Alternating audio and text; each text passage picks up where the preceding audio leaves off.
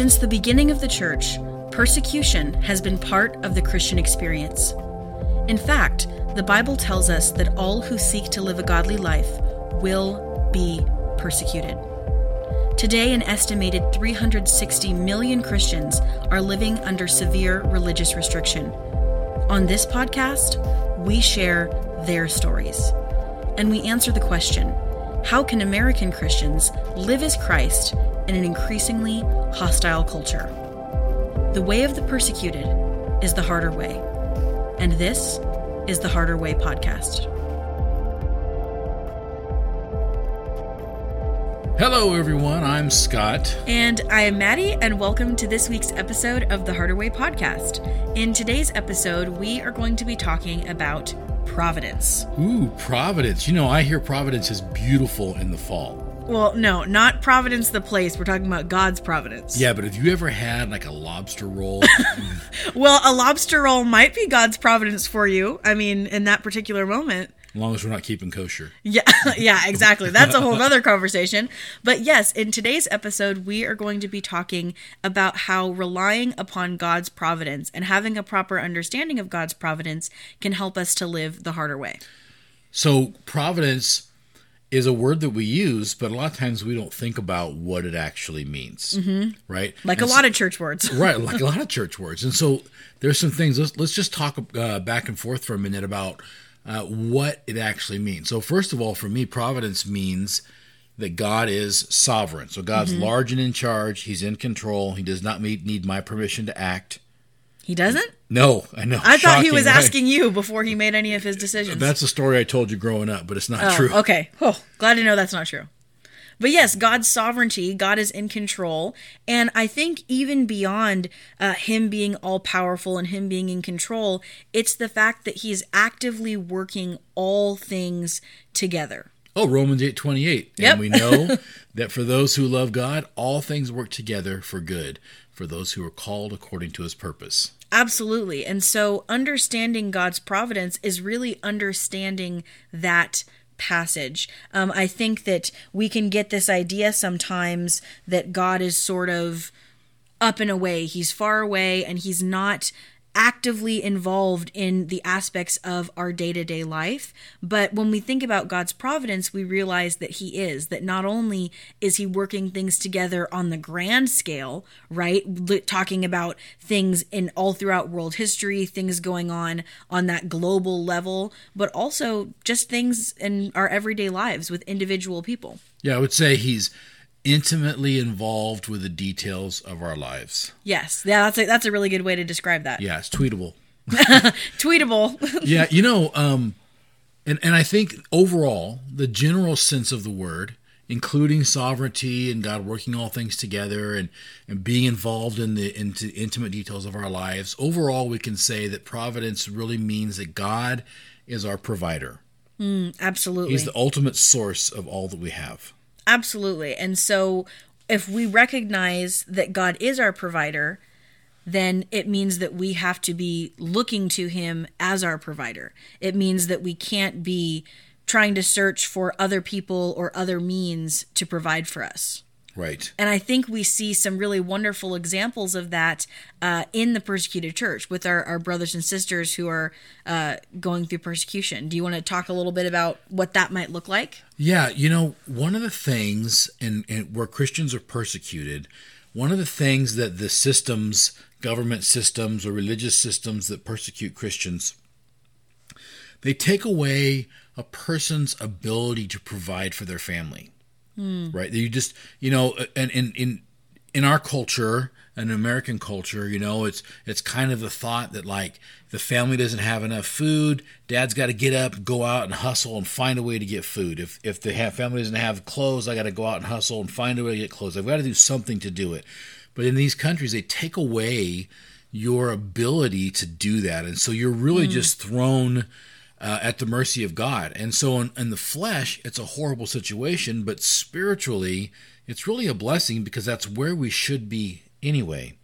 So I remember years and years, this is probably going back a couple of decades, I was in an island nation, and we had brought in Bibles Back in those days, it was before they had the weight limits on suitcases. So we would pack our suitcases full of Bibles, and then we would, all the cracks and crevices, we would stuff with little things that we knew would help people. So we put seeds in there so they could plant gardens, and we would put toothbrushes and maybe a little Hot Wheel or toy for some of the kids we might run into. Because their only toy might be a little Matchbox car we gave them, for a 4-year-old. So I'll never forget. In fact, I think it was my first mission to the Persecuted Church, and we were giving.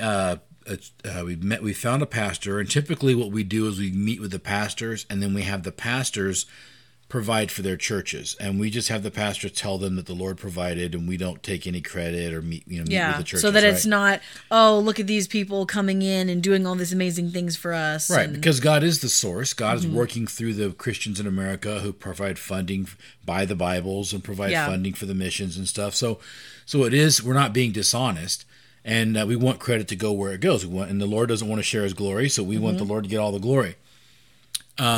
On this one occasion, though, a lady from the church came in and was serving as a translator. Okay. And she'd done this before with our group, and she had so the ladies in our group handed her a little sachet with a few nice little items that they've been able to we'd stuffed in the crevices of our suitcases, and she was so delighted. And when she reached in and she pulled out a toothbrush, she began dancing before the Lord and singing praises. And I thought, that's kind of bizarre. She did have really big white teeth, and I thought maybe that was why she had... She's like, I need a big toothbrush for my big teeth. That wasn't it at all.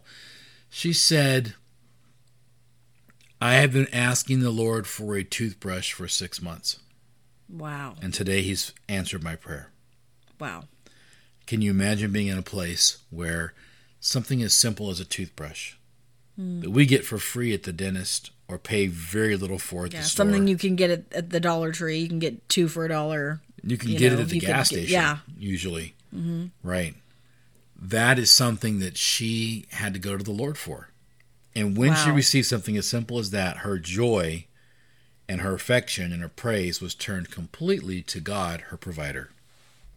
What's interesting about that story is that because she understood God's providence, because she was looking to God as her provider, even though you were the ones bringing it, her first thought wasn't, oh my goodness, I need to fall before you and thank you and kiss your feet because you're so amazing for bringing me this toothbrush. Right. The first thing that she did was praise the Lord, because she understood that it was the Lord working through you to provide for her needs. Right. It wasn't you providing for her needs. Absolutely. Yeah, that she got it.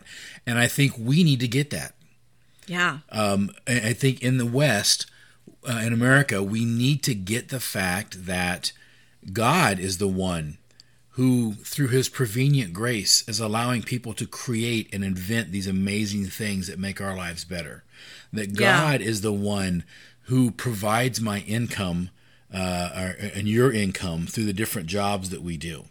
God is the one who gives us the health and the strength to be able to get up and go to work and do those jobs. He gives us the breath of life that keeps us our hearts beating and our lungs full so that we can get out and speak and teach and do the things that we do. Yeah, I mean, every single breath is a manifestation of God's providence. And I think that in the West, specifically in the United States, we have so much. I mean, homeless people in the United States are what would be considered very well off in many countries, with the things that they have available to them and the amount that they're able to eat and all things like that. Not to say that that's not a struggle, but just to be an example of how much we have here. I remember once years ago, I was on a mission to Haiti, and we gave a man a tent. And his words will stick with me for the rest of my life. We gave him a tent, and in America, we give somebody homeless a tent, and they're thankful to not have to be in the rain, but they're still homeless as far as we're concerned. he literally said, he thanked the Lord, first of all, for God's provision, which was great. Yeah. And then he said, "Thank you, Lord, I am no longer homeless." Wow. The fact that he had a tent meant that he was not homeless anymore. Mm-hmm. Another brother from Uganda, or Ugander, as they say, he said that when he gave his life to Jesus, the Lord had provided faithfully for him, and that he'd never starved again. Yeah. And I said, "You never starved again?" And he said, "Yeah, I never went more than 3 days without food since the day that I was born again." He considered starving being 3 days without food. More than 3 days without food. The fact that he wasn't considering himself starving if he was going 1-2 days without food. Wow. And those are two incredible examples of when we kind of put that as a juxtaposition against what we have here in the United States. Sometimes we have so much and it seems to just be around that it shifts our focus away from the fact that God is ultimately the one that is providing for us. And so I think that we almost have to be more intentional, because we have so much here in the United States, than you might have to be in a place where there is nothing.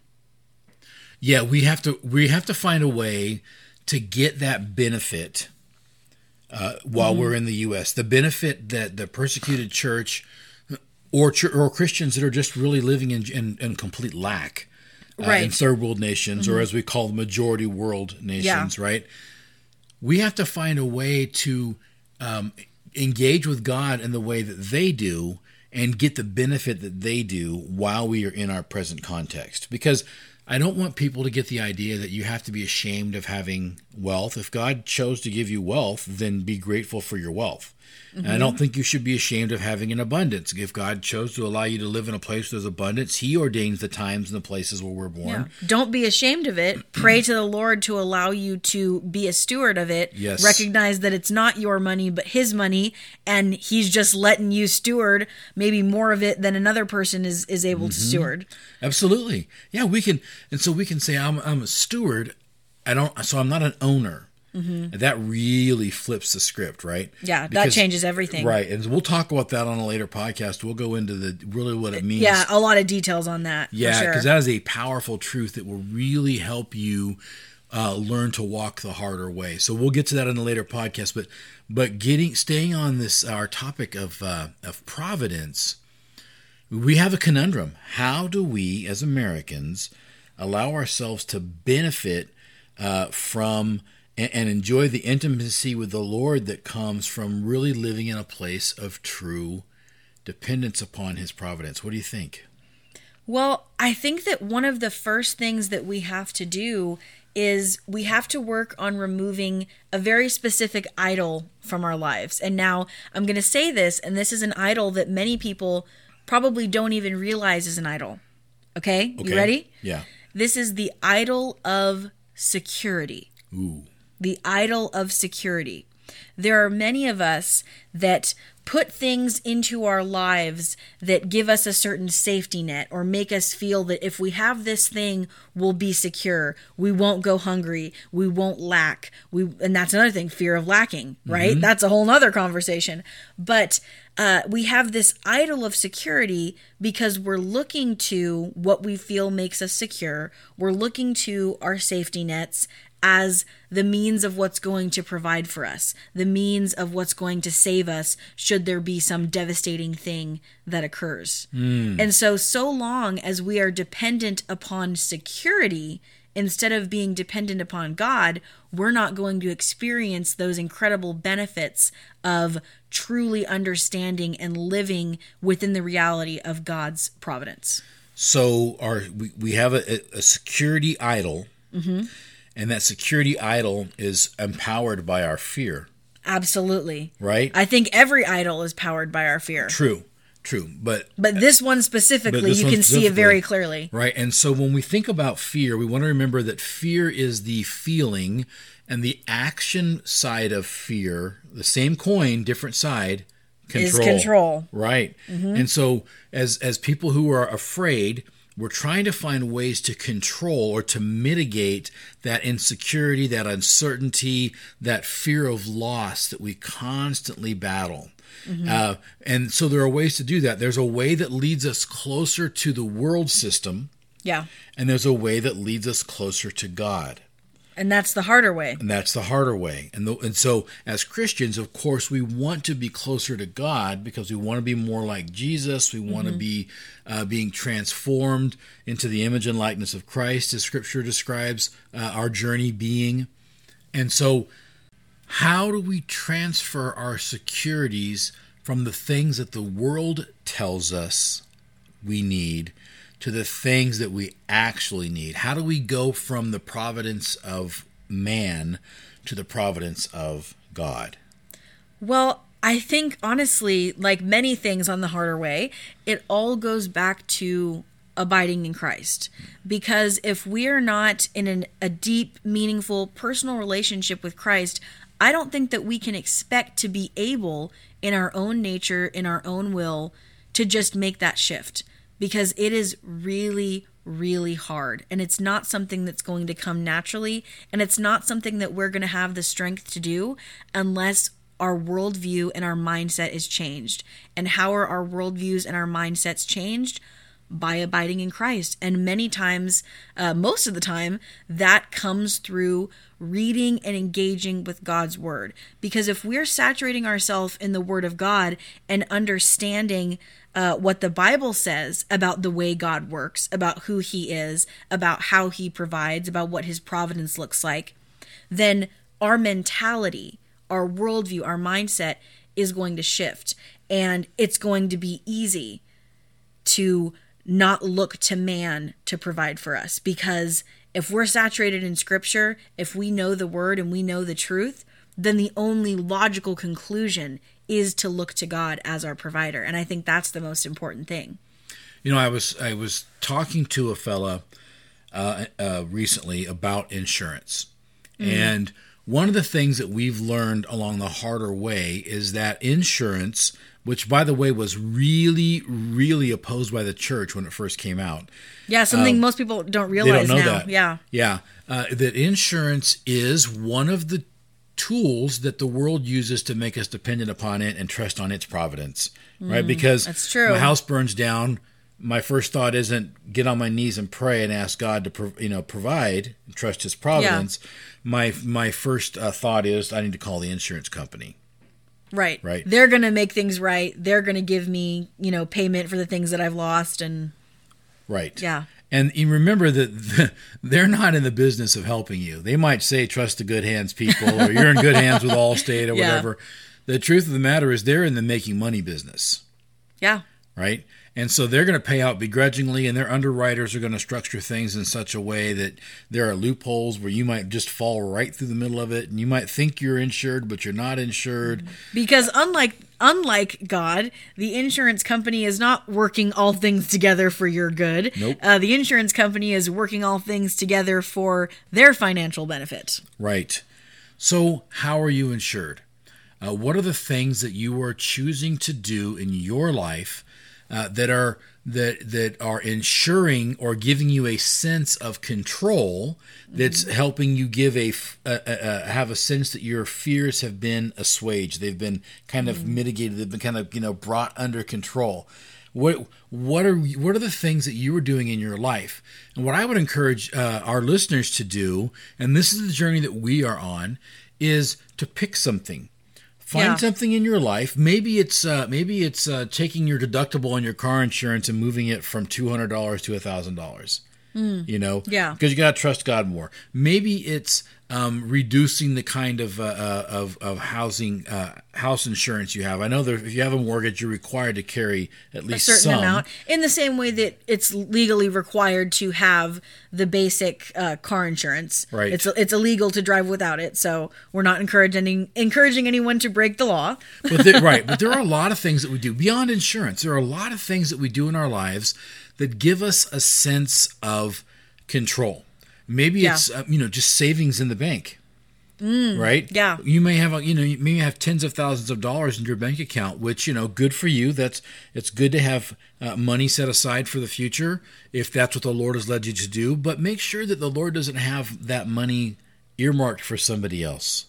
Well, that's the truth. I mean, I've seen many situations where people are hesitant to be generous. People are hesitant to give their money toward kingdom work because they're so concerned about, well, I can't give this money to somebody who needs it. I can't give this money to this ministry because I have this in my savings just in case something bad happens to me. And just in case I lose my job, I have to have this money set aside. Otherwise, who's going to provide for me? Right. So they're looking to the money as the savior.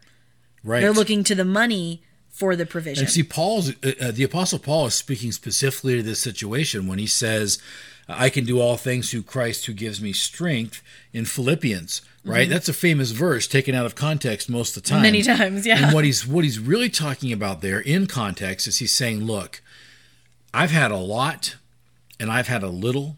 Mm-hmm. I've been with generous people and I've been with miserly people, and I can tell you this, no matter what I have, the Lord's going to get me through. And I can do all things through him who gives me strength. And that's what we need to take away from that, is the recognition that I can trust God to provide for me, even if he leads me to give it all away, which he's led us pretty close to that a few times. Even if he leads me to give it all away, he can replenish it and give me exceedingly more. He can even give me more than I can even give away, no matter how hard I try. Yeah. Right? He can really do that in our lives. And so we want to find ways, again, that grow our trust in his providence and require us to choose him. Scripture says in Proverbs 16:9, it says, the heart of man plans his way, but the Lord establishes his steps. And that's a great providential scripture. Mm-hmm. Really reminding us that God's in control. Yes, that I think the thing about that verse is that it reminds us that any sense of control that we have, we talk about control and, you have a false sense of control. Any sense of control that we have is a false sense of control because we're not in control of anything. And like you said, control is the action side of fear. And so when we think that we're in control, number one, it's a false sense of control. And number two, it's a sign that we're allowing our fear instead of our faith to rule over us. And let's just throw something in the mix here. Pride is the factor that lets us think that we actually have control. Yeah. And so you throw pride in there as a catalyst. So when you go from fear and the action is control, the catalyst is pride. And the Bible says in more than one place, God opposes the proud but gives grace to the humble. Yeah. And in context and out of context, that means the same thing. When you are being motivated by pride, when you are acting in pride, God is in opposition to you. Absolutely. And so when we are trying to take control, and we are trying to make sure that we are our own provider and that we've got everything set up for ourselves and that there's just no chance of this accident or that accident or this loss or whatever it is, we have to recognize that comes from a place of pride. Originates in fear and catalyzed by pride, actualized in control. I'm just making up words now. Actuated through control. And we are in opposition to God. And I don't know about you. That's not where I want to be. That's not where I want to be at all. Because we know that God is the one who's in control. Psalm 103:19 says, the Lord has established his throne in the heavens, and his kingdom rules over all. We're part of that kingdom. We are part of that kingdom. But we're not the kings. No. Or queens. No, we're not. Right. And many times we feel that we are. And many times we feel that we have the right to tell the king, hey, I think you're doing a bad job up there. I think you should do this instead. And that's also a scary place to be. But Revelation says that in Revelation it says that God has made us kings and priests. Yes, God's intention was always to have a nation of kings and priests, and he's created that with his body, with the church, a nation of kings and priests. But we are kings with little k's, not with big k's. Oh. So God's the one that is always ultimately in control, always sovereign, always ruling over all things, but that he has given us, as little K kings and maybe little Q queens, dominion over certain things that we can steward, but it's always under God's ultimate authority. There's not even a competition, not even a contest when we're looking at who's in charge. So it's like God owns everything. Yep. And he said to me, hey, I want you to be king in this little space, but it's still not my kingdom. It's his kingdom. Yes. I just get to be in that role in that space. Yes, absolutely. Gotcha. Absolutely. So when we're looking at providence, I think, again, and I've talked about this a couple times, we both have on different podcasts, one of the things that comes to my mind when thinking of things that put up a barrier between us and truly living within the reality of God's providence is this really big prepper mentality that we have. Are we talking about my secret oatmeal stash again? Yeah. I'm not sharing my oatmeal stash with you. But I just really wanted some of the oatmeal. No, this prepper mentality where we have so many people, and it specifically seems to be Christians more often than not, that are so freaked out about the things going on in the world. They're so freaked out about predictions they've heard of things that may happen or rumblings of things that they are storing up so many things for themselves. And yes, storing things up can be done from a good place. Yes. It can be, but I'm just going to say this. I would say more times than not, from my personal observation, it's not being done from a good place. From the people that I have seen, and that's just only my personal observation, from the people that I've seen, more often than not, it's coming from a place of fear. It's coming from a place of trying to control, and it's coming from a place of, I don't trust God to provide for me if these bad things happen, if there's a war, if there's natural disasters, etc., etc. I don't trust God to provide for me in those events. So I have to store up as much as I possibly can in order to provide for myself. And make sure I have the guns to defend it. And yeah, exactly. And I think we can look to Scripture and see a passage in the Sermon on the Mount that actually talks a little bit about this. Would it be all right if I read that for our listeners? Yeah, first let me comment, and then then go ahead. Because that passage in Matthew is really my source, as well for how I perceive these things, and for how I can really look to God as my provider and trust in His providence. I think when it comes to the prepper thing, look, I want to grow my own vegetables because I like to. Number one, they taste a lot better. You know where they come from. I know where they come what's from. in them. I know what's in the dirt. Yeah, exactly. But number two, it's good to have, especially if you live in a place where you can get some crazy weather or you can have some natural disasters. It's good to have some food so that you're not having to rush out and be a part of trying to get food when everybody else is struggling. But make sure if you have food stored up and that you have it, maybe you have a 3-month supply. This is what I do. When there's an opportunity to give someone food, we do it. When we realize, hey, the food closet, there's a food closet at our YMCA. We noticed it's empty. Let's grab some stuff out of the pantry and let's go load that thing up. Or we know that there's a food supply at the local church and they're running low or they need some donations. We can grab from our stuff, and we've got stuff ready to go to be a part of God's economy and to be a part of God's providing providence for others. Absolutely. And I think that that's a really important distinction to be made, because for probably 99% of preppers that I observe, they're not doing that. And they're oftentimes very secretive about what they have. They talk about, don't tell anybody what you have. Don't say that you have anything stored up. Keep it a secret because people are going to ask you for it, and you got to keep it for yourself and your family. And it's very self-focused. It's very out of fear. It's very control-based.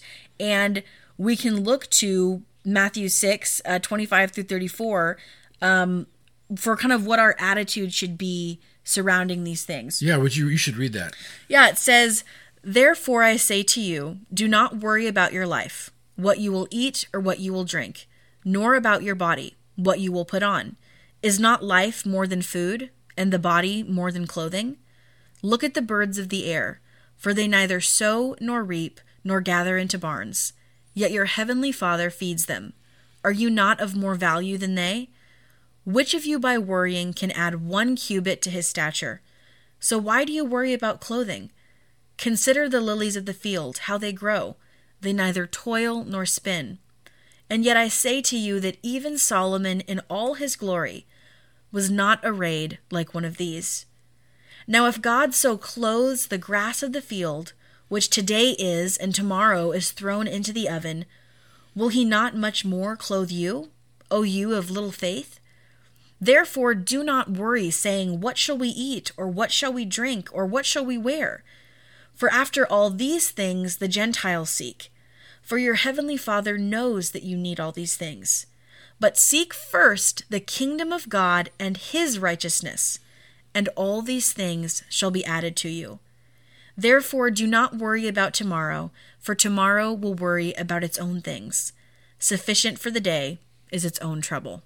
Yeah, so providence is really trusting in God's providence, is trusting in God to provide your needs, to ordain your steps, and to make a way for you. Mm-hmm. It doesn't mean that we just lay down on the ground and we say, okay, let the food fall. The Bible says if you don't work, you don't eat. But what it means is that we trust that God has given us what we need to do the work that we need to get the provision we need, and that when those are taken away from us, that he will provide for us in some other way, and that we can trust him. So while we have the opportunity and while we have abundance here in the West, a good opportunity for us now is to choose to deny ourselves. Yes, absolutely. By limiting our own choices and limiting our comforts, limiting our securities and insurances, so that when we are forced to do that, it will be easy for us to trust joyfully and faithfully in the providence of God. 100%. And I think that it's important to remember that in this passage, Jesus tells us to seek first the kingdom of God. That it's not, like you said, just laying around and hoping that everything works out, but that if we are earnestly seeking God, if we are kingdom focused, if we are looking to God and his providence, we can truly trust that he is going to provide for us all that we need. And notice that he doesn't say all that we want, because I want a lot of things that I don't have. There are many things I'd like to have. Like those new podcast microphones that I want. Yeah, there are many things I'd like to have. But everything that I need, God has continued time and time again to provide for me. And that's another way that I think that we can really choose to focus on God's providence, is by looking to the testimonies of Scripture and also to the testimonies of church history and the testimony of fellow believers, to the testimonies of our brothers and sisters in the persecuted church, of how God has provided in those circumstances, how God has worked everything together for the good in those people's lives and for the church as a whole. And we can go away being so encouraged that it just seems the logical choice. It just seems the only way to look to God only as our provider. I think that's a good final point. If you want to build a testimony that other people will, I don't want to say envy, but probably that's probably a good word, that other people will admire, a testimony that encourages others, we can choose the harder way by denying ourselves our securities and trusting in the providence of God. And when we do that, the stories that come from that will inspire others to trust God as well. Absolutely. Amen to that. All right. Well, God bless you guys. Bye-bye. Thank you for listening to the Harder Way podcast. If you were encouraged by this episode, please consider sharing it with a friend or leaving us a review. To be the first to know when we publish new episodes, subscribe to the Harder Way podcast on your favorite platform. Until next time, remember the words of Christ. Blessed are those who are persecuted for righteousness' sake, for theirs is the kingdom of heaven.